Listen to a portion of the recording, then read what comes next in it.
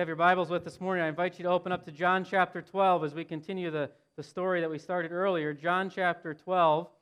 As you're turning there this morning, I want to remind you that this coming Friday, Good Friday, we will worship together at 7 o'clock at the Sycamore Center. So 7 o'clock on Friday night, we will worship together as we reflect upon the work of Christ on the cross.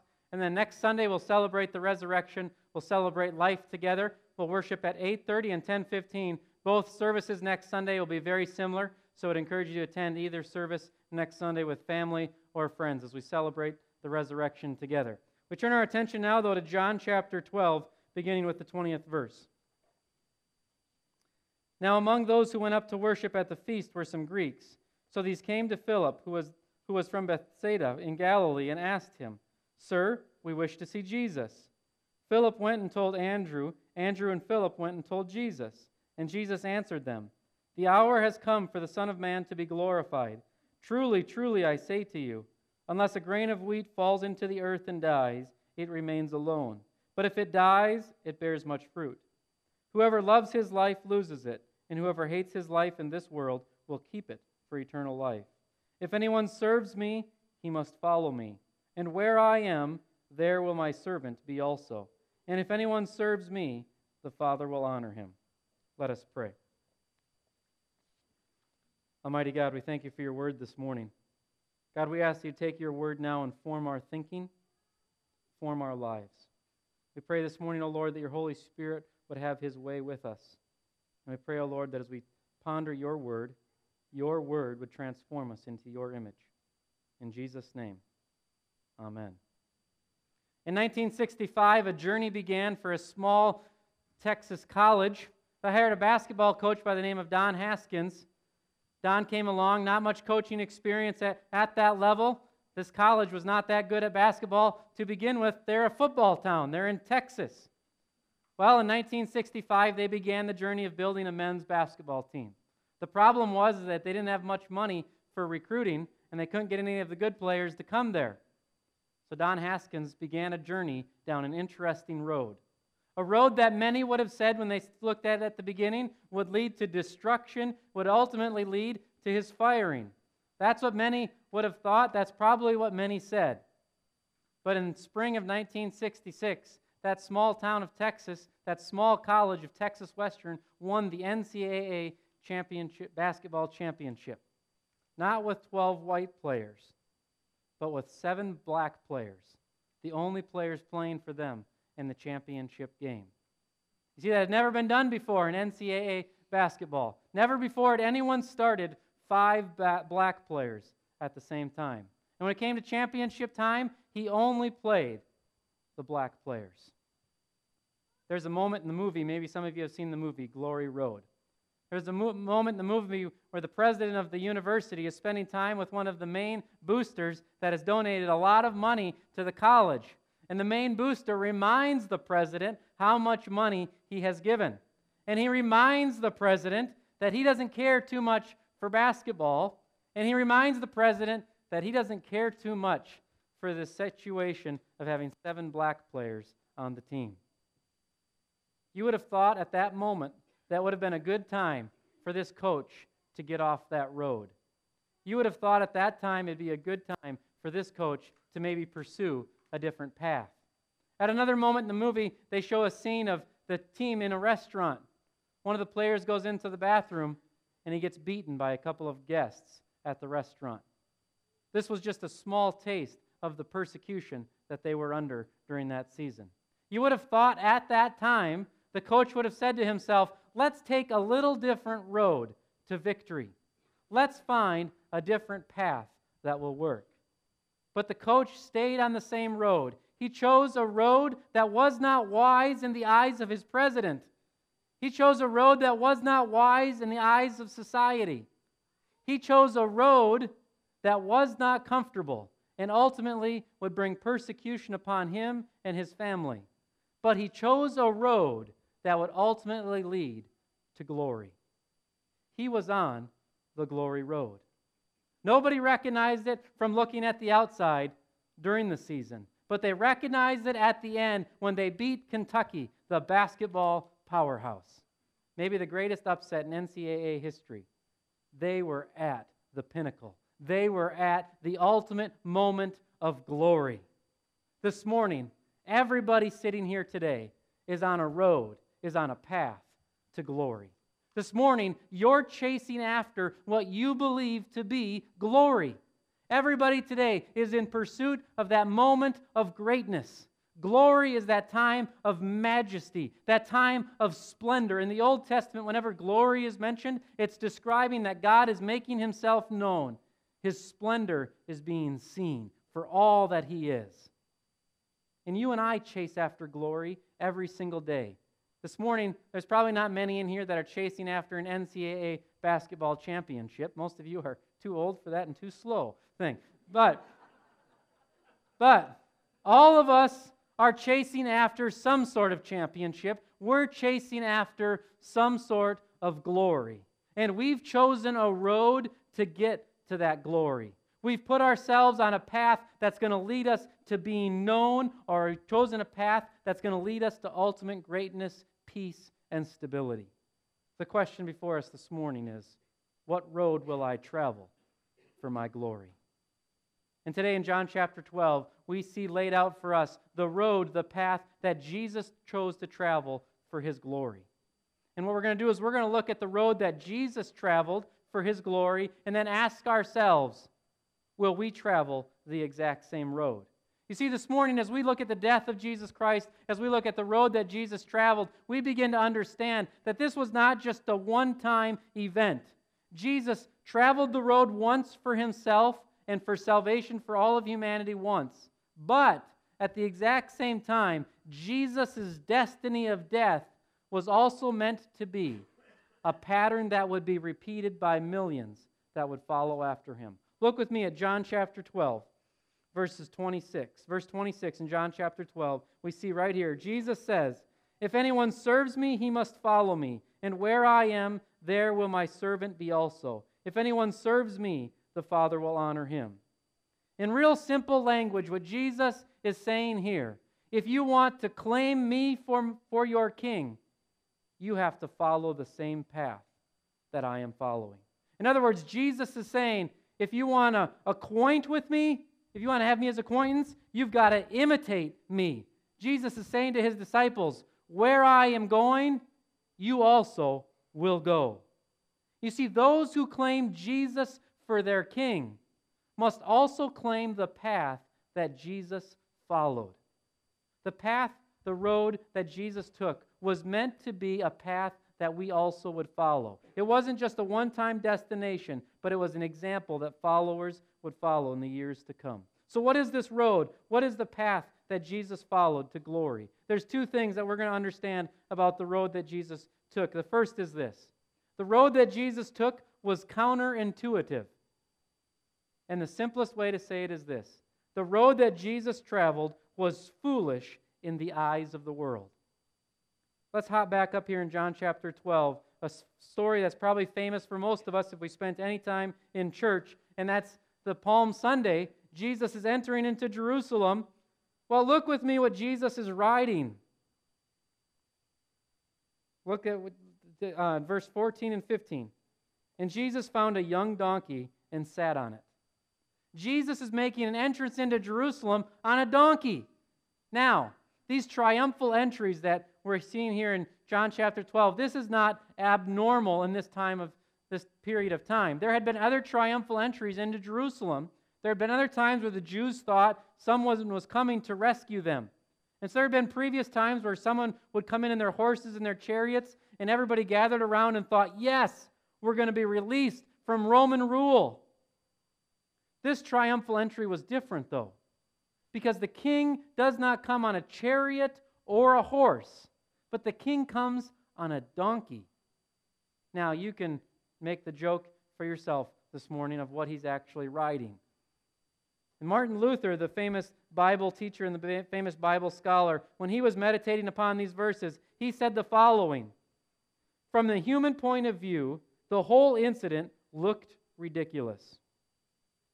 From the human point of view, the whole incident looked ridiculous. Here you have the Son of God, the King who's coming to free the Jews, riding in on a donkey, when military leaders always come on a horse or a chariot. Well, what's going on? Jesus is counterintuitive. He's doing that which is foolish in the eyes of the world. You see, we'll see throughout the next week, Jesus does not bring military might. Jesus does not come from a position of strength to bring freedom for the Jews. But rather, Jesus comes riding a lowly donkey. And then the activity that he undergoes over the next week is what? All lowly activity. There's no meeting of the military minds. There's no fight back when they come and get him with swords and clubs. There's no retaliation when the people spit on him. There's only meekness and humility. This is the King who's coming to conquer sin and death. And the way of this King, the way of Jesus, is counterintuitive. It's foolish in the eyes of the world. But then when we actually take a step back and consider the whole Bible, we understand that actually every time that God works, it's foolish in the eyes of the world. Let's take a little journey this morning and remember back into some of our Sunday school days in the Old Testament. Let's start at the beginning. Joseph. Joseph, if you remember, was the son of many brothers, was ultimately thrown into a pit. People were jealous of him. And then Joseph was ultimately put in prison. And then what happened to Joseph?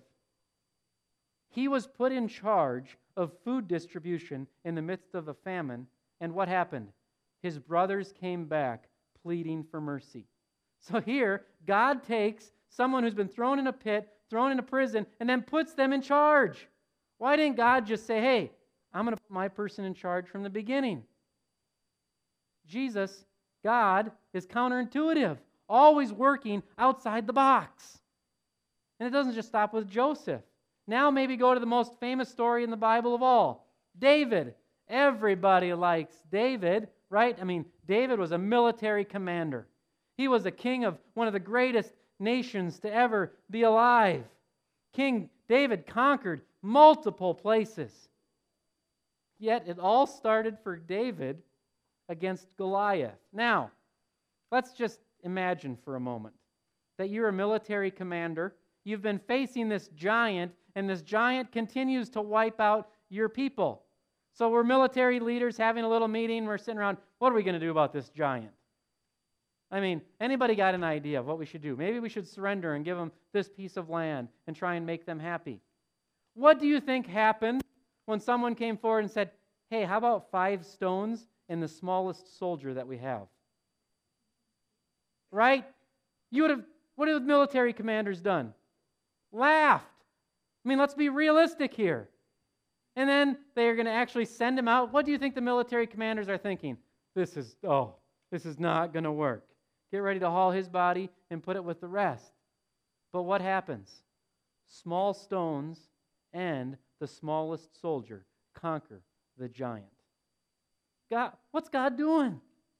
Foolish in the eyes of the world. But it doesn't stop there. Hold on a second. There's another guy in the Old Testament, a prophet named Jonah. Jonah brings a message to some people, and it doesn't go over too well. And then they throw Jonah over the side of a boat. Well, he's gone. Well, not so fast. A fish eats Jonah, or swallows Jonah, and then a couple days later, Jonah comes out of the fish. Okay, how many of you have met someone that has spent a couple of nights at the Holiday Inn? Nobody's met anyone that's spent a couple nights at the Holiday Inn? Okay, a lot of liars this morning. How many have you ever met someone that spent a couple of nights in the local fish? What's God doing? I mean, this is foolishness. To quote Luther, this is ridiculous. Well, but you know what? I should slow down a second. I forgot. I forgot. These are just stories in a book that we use to kind of get us excited and give us kind of this hope. I mean, these are just stories that us religious people that have nothing else to grasp onto, hold on to for a glimmer of hope. I mean, we should take a step back here a second. It wasn't really a fish. I mean, Jonah got picked up by some natives from an island, spent a couple of days on an island, and then they kind of made up this story to fit into Scripture and give it more power. I mean, this stuff didn't really happen. But what if it did happen? What if in every instance that God works, God does not use the wisdom of the world, but he uses his own wisdom, and it's actually foolishness in the sight of God? Oh, I know what you're saying now. Well, Pastor, that's the Old Testament. Let's move in where God gets real now in the New Testament and deals with reality. Well, let's think about this for a second. So God comes in the form of a human, Jesus. Where is Jesus born? Okay, this is participatory thing. All of you need to go to confirmation again. Thing. Where was Jesus born? Stable, Bethlehem, good. Thing. Now, how many kings are born in Bethlehem and in a stable? This is not the place of power.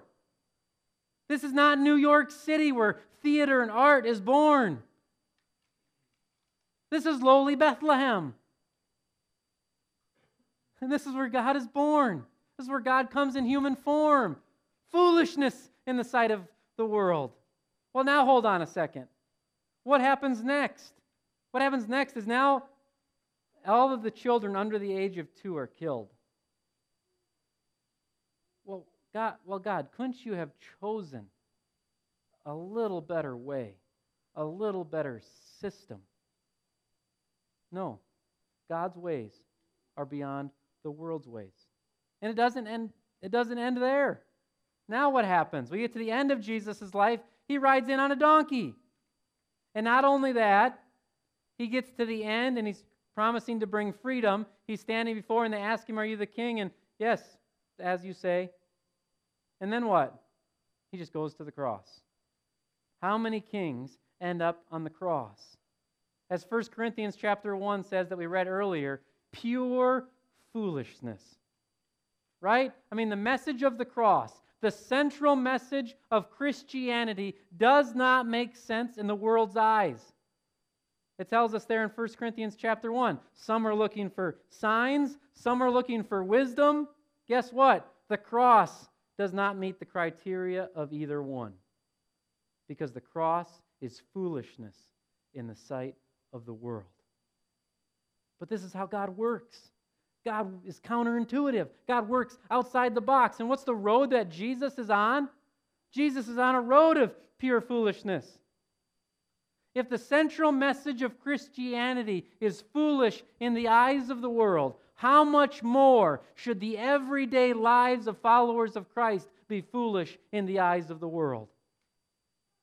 Or maybe it's just these big moments.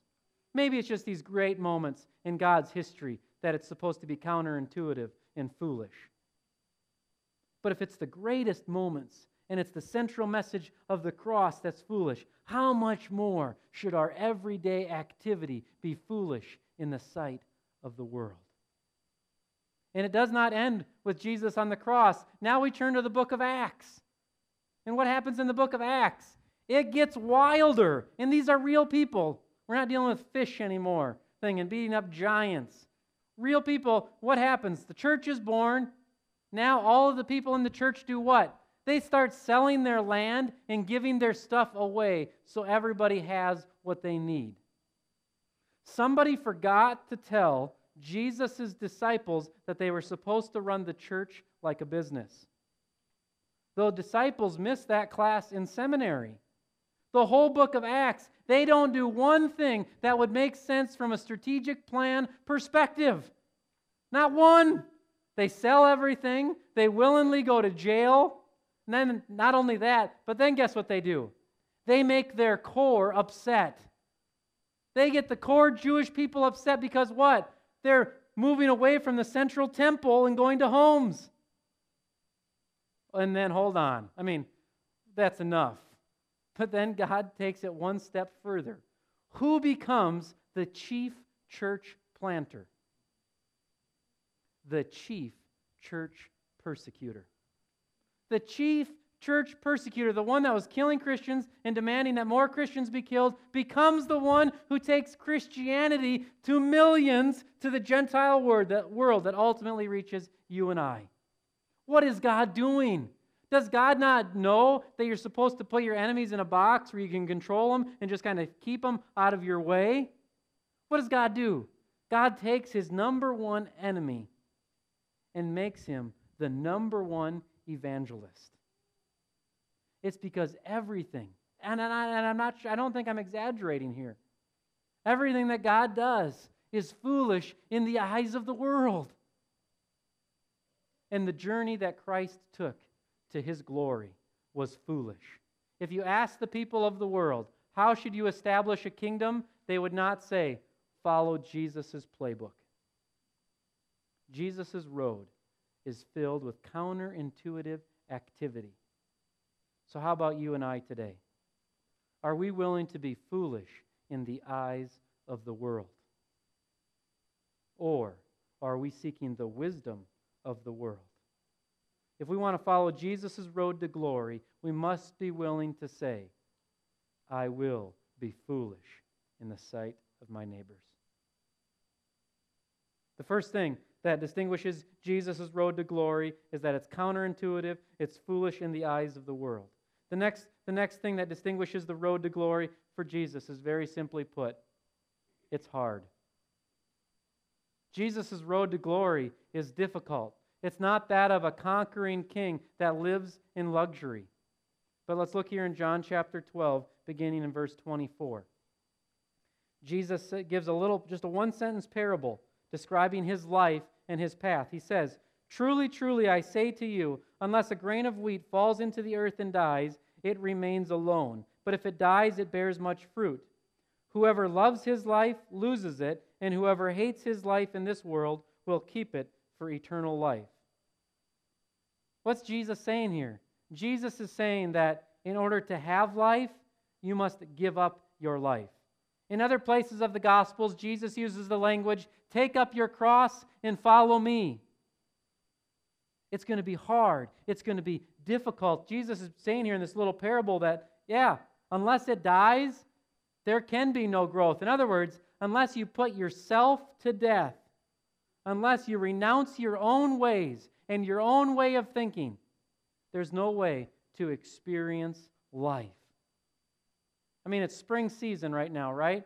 So I've got a little assignment for everybody. When you get home today, you got all of your garden stuff that you're ready to plant. Just take one of your seeds, don't plant it, just put it on the windowsill for the rest of the year. And then bring me the vegetables that you create a year from now from that seed. It's beautiful. It works out for both of us. I don't get vegetables, and you learn that a seed needs to be planted. We would all agree this morning. You want fruit, put the seed in the ground. And Jesus is saying, you want life?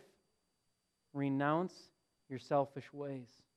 Put your life to the side and pursue the life of Christ. The road to glory for Jesus is foolish, and above all, it is hard. Now let's take a step back for a moment and consider the people that came after Jesus. Because maybe you're thinking, well, Pastor, of course, that was Jesus who had to suffer. Jesus had to undergo persecution. Let's consider the next people that came after Jesus. Judas was one of the 12. Judas obviously dismissed himself from any future following activity. But then he had the 11, and they replaced Judas then with one more. What happens to those 12? They all give their lives for the gospel. They do not continue in luxury. They do not finish out in a nice little place by the beach. They all give their lives for the gospel. Now consider the Apostle Paul, the chief writer of the New Testament. What's his life like? From one imprisonment to another. From one shipwreck to another shipwreck. The path for all of those disciples is what? Hard. The road to glory for Jesus is difficult. The road to glory for you and I is also difficult. There is no easy path. Jesus does not come promising prosperity. Jesus does not come promising fun. Jesus really promises one thing: difficulty. We just finished a study of the book of 1 Peter. 1 Peter was written with one major overarching theme: suffering and persecution. Do you think 1 Peter was just an essay they wrote in seminary thinking that maybe someday somebody's going to undergo some suffering, we should have something written for them. 1 Peter was written out of necessity to give the people of God a word of encouragement because the people of God were living in hardship. Because to follow the road that Jesus followed is to live in hardship, to live in difficulty. You might be saying to yourself, well, Pastor, I brought my family along this morning. You're supposed to make this Christian thing appealing. You're in charge of growing the church, make it welcoming. And you might say, the road that you've laid out before us is unappealing. No one wants to travel down that road. Where do you do your best pheasant hunting? Not down the most appealing highway. Usually down some little path in some farmer's back field that no one else is willing to travel. The road this morning is not appealing at all. However, let's take a moment and look at the benefits of being on this road. Turn with me to John chapter 12. I love to talk about the benefits. Let's talk about the rewards. Let's talk about the destiny. Verse 24, so what happens when somebody renounces their sinful ways? What happens when we die to ourselves? The end of verse 24, it says, it bears much fruit. In other words, this road is a fruitful road. It may not be fruitful in the sense of we think of fruitful, but it's fruitful in the eternal sense of building up souls, encouraging other followers of Christ. It's fruit that lasts. It's fruit that dust and rust cannot destroy. But then let's look on. What's the other benefit? Verse 25. Whoever hates his life in this world will keep it for eternal life. I don't think I have to argue that that's a pretty good benefit this morning. Because all of us recognize the shortness of life. It's just here for a moment. You talk to anybody over 60, at least somebody can object if I'm wrong here. You talk to most people over 60, and what do they always say? Wow, where did time go? You talk to anybody with a kid over 18, and they're like, geez, it was just yesterday. They were in diapers. Because life is just momentary. Well, how about the promise of not being momentary, but the promise of experiencing eternity? That's the benefit of this pathway. That's the benefit of this roadway, is that there is eternity. And now let's look at what exists in that eternity. Look down here at verse 26. This is awesome. This should just get everybody excited. Verse 26 says, Jesus says, if anyone serves me, the Father will honor him. Everybody here today is living so that you get praise from someone. Everybody here likes to be honored by someone. But there's no greater reward than being honored by the Creator of the universe. That's who I want to hear say, well done, good and faithful servant. You're my man. Don't you want to be honored as well by your Heavenly Father? That's what's on this road. That's what's on this path. There's fruit on this path. There's life on this path. And ultimately, there's honor on this path from the one who matters. This road is not very appealing in the sight of the world.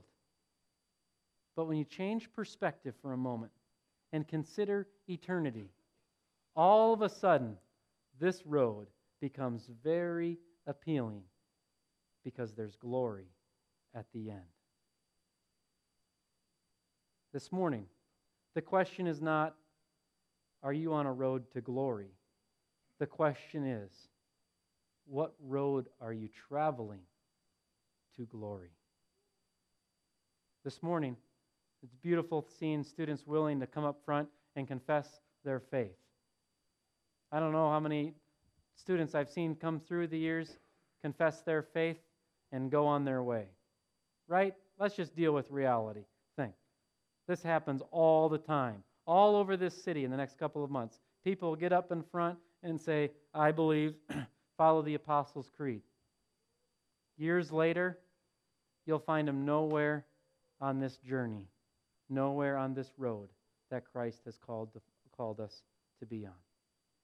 This morning, my question is not, are you willing to make a decision?